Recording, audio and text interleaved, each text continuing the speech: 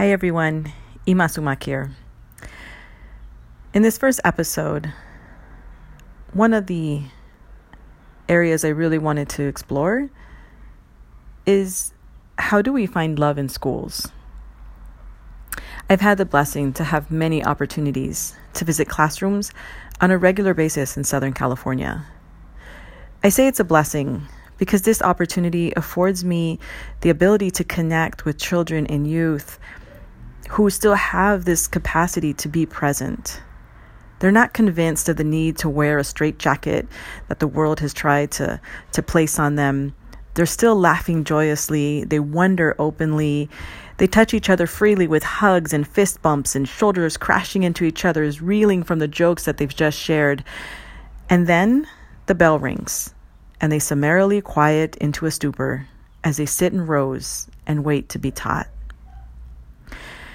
The United States, like most countries in the world, are trying to find the most innovative, rigorous, critically demanding, and relevant curriculum and strategies to teach this wonderful upcoming generation.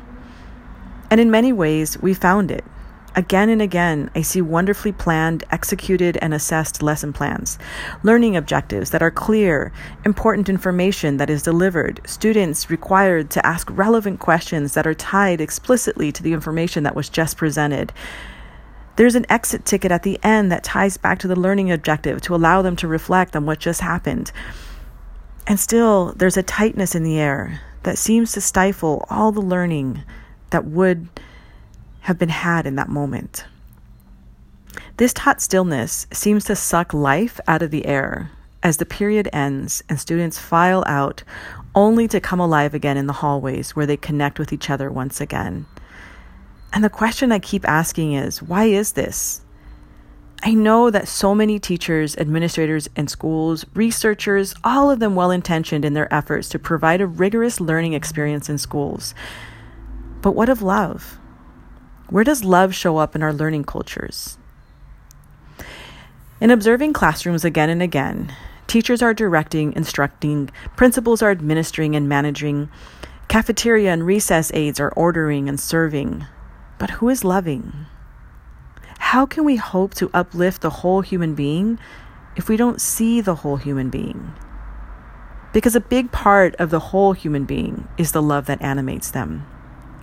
So recently, I've been deeply drawn to learning more about the experience of students in schools that were legally segregated before 1954 in the United States. Many of the elders in my life who were in those schools tell me of a time when teachers loved them, when teachers knew their parents intimately. They were their friends, their neighbors, their church-going members. They knew their students were the best of them. They also knew their students' education was a community effort. And when students would rise, the whole community rises. In Vanessa Walker's book, Their Highest Potential, she highlights the belief system that pervaded the school. These kids' success is all of our business. And with this belief in front of them, teachers would stay overtime for professional development. Parents would sacrifice financially to ensure that the school had all it needed. Home visits were part of the home-to-school connection. The entire movement of the community and school were centered around the upliftment of the student.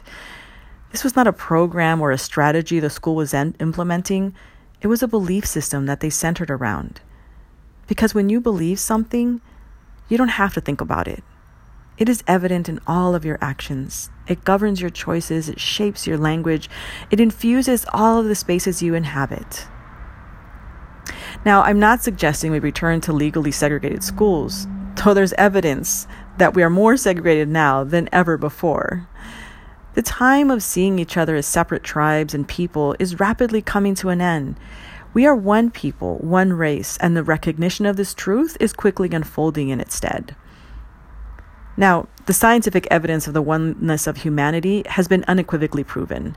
It is not a matter of hard science or strategies we are after. It is a matter of the human heart.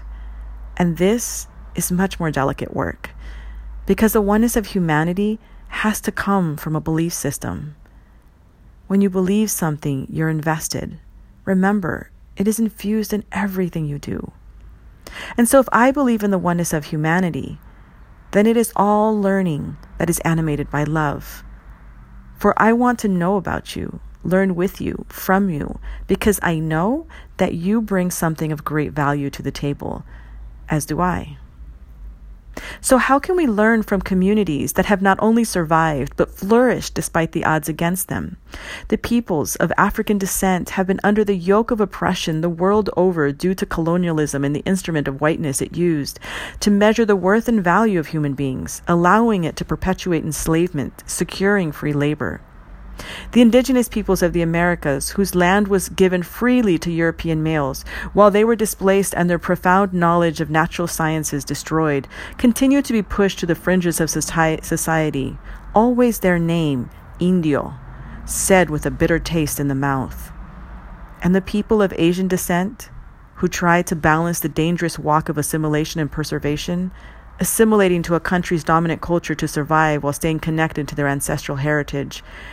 And what of those of European descent, who refuse to forget the injustices that were done to others in their name, who strive to find their roots and honor their ancestors' resistance to oppression by calling out the beast out loud, who expects them to also be loyal to whiteness?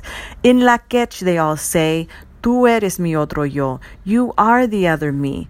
And when we believe this, and it infuses how we show up to the world, then if I disagree with something you have done or said, my response is, let me learn more.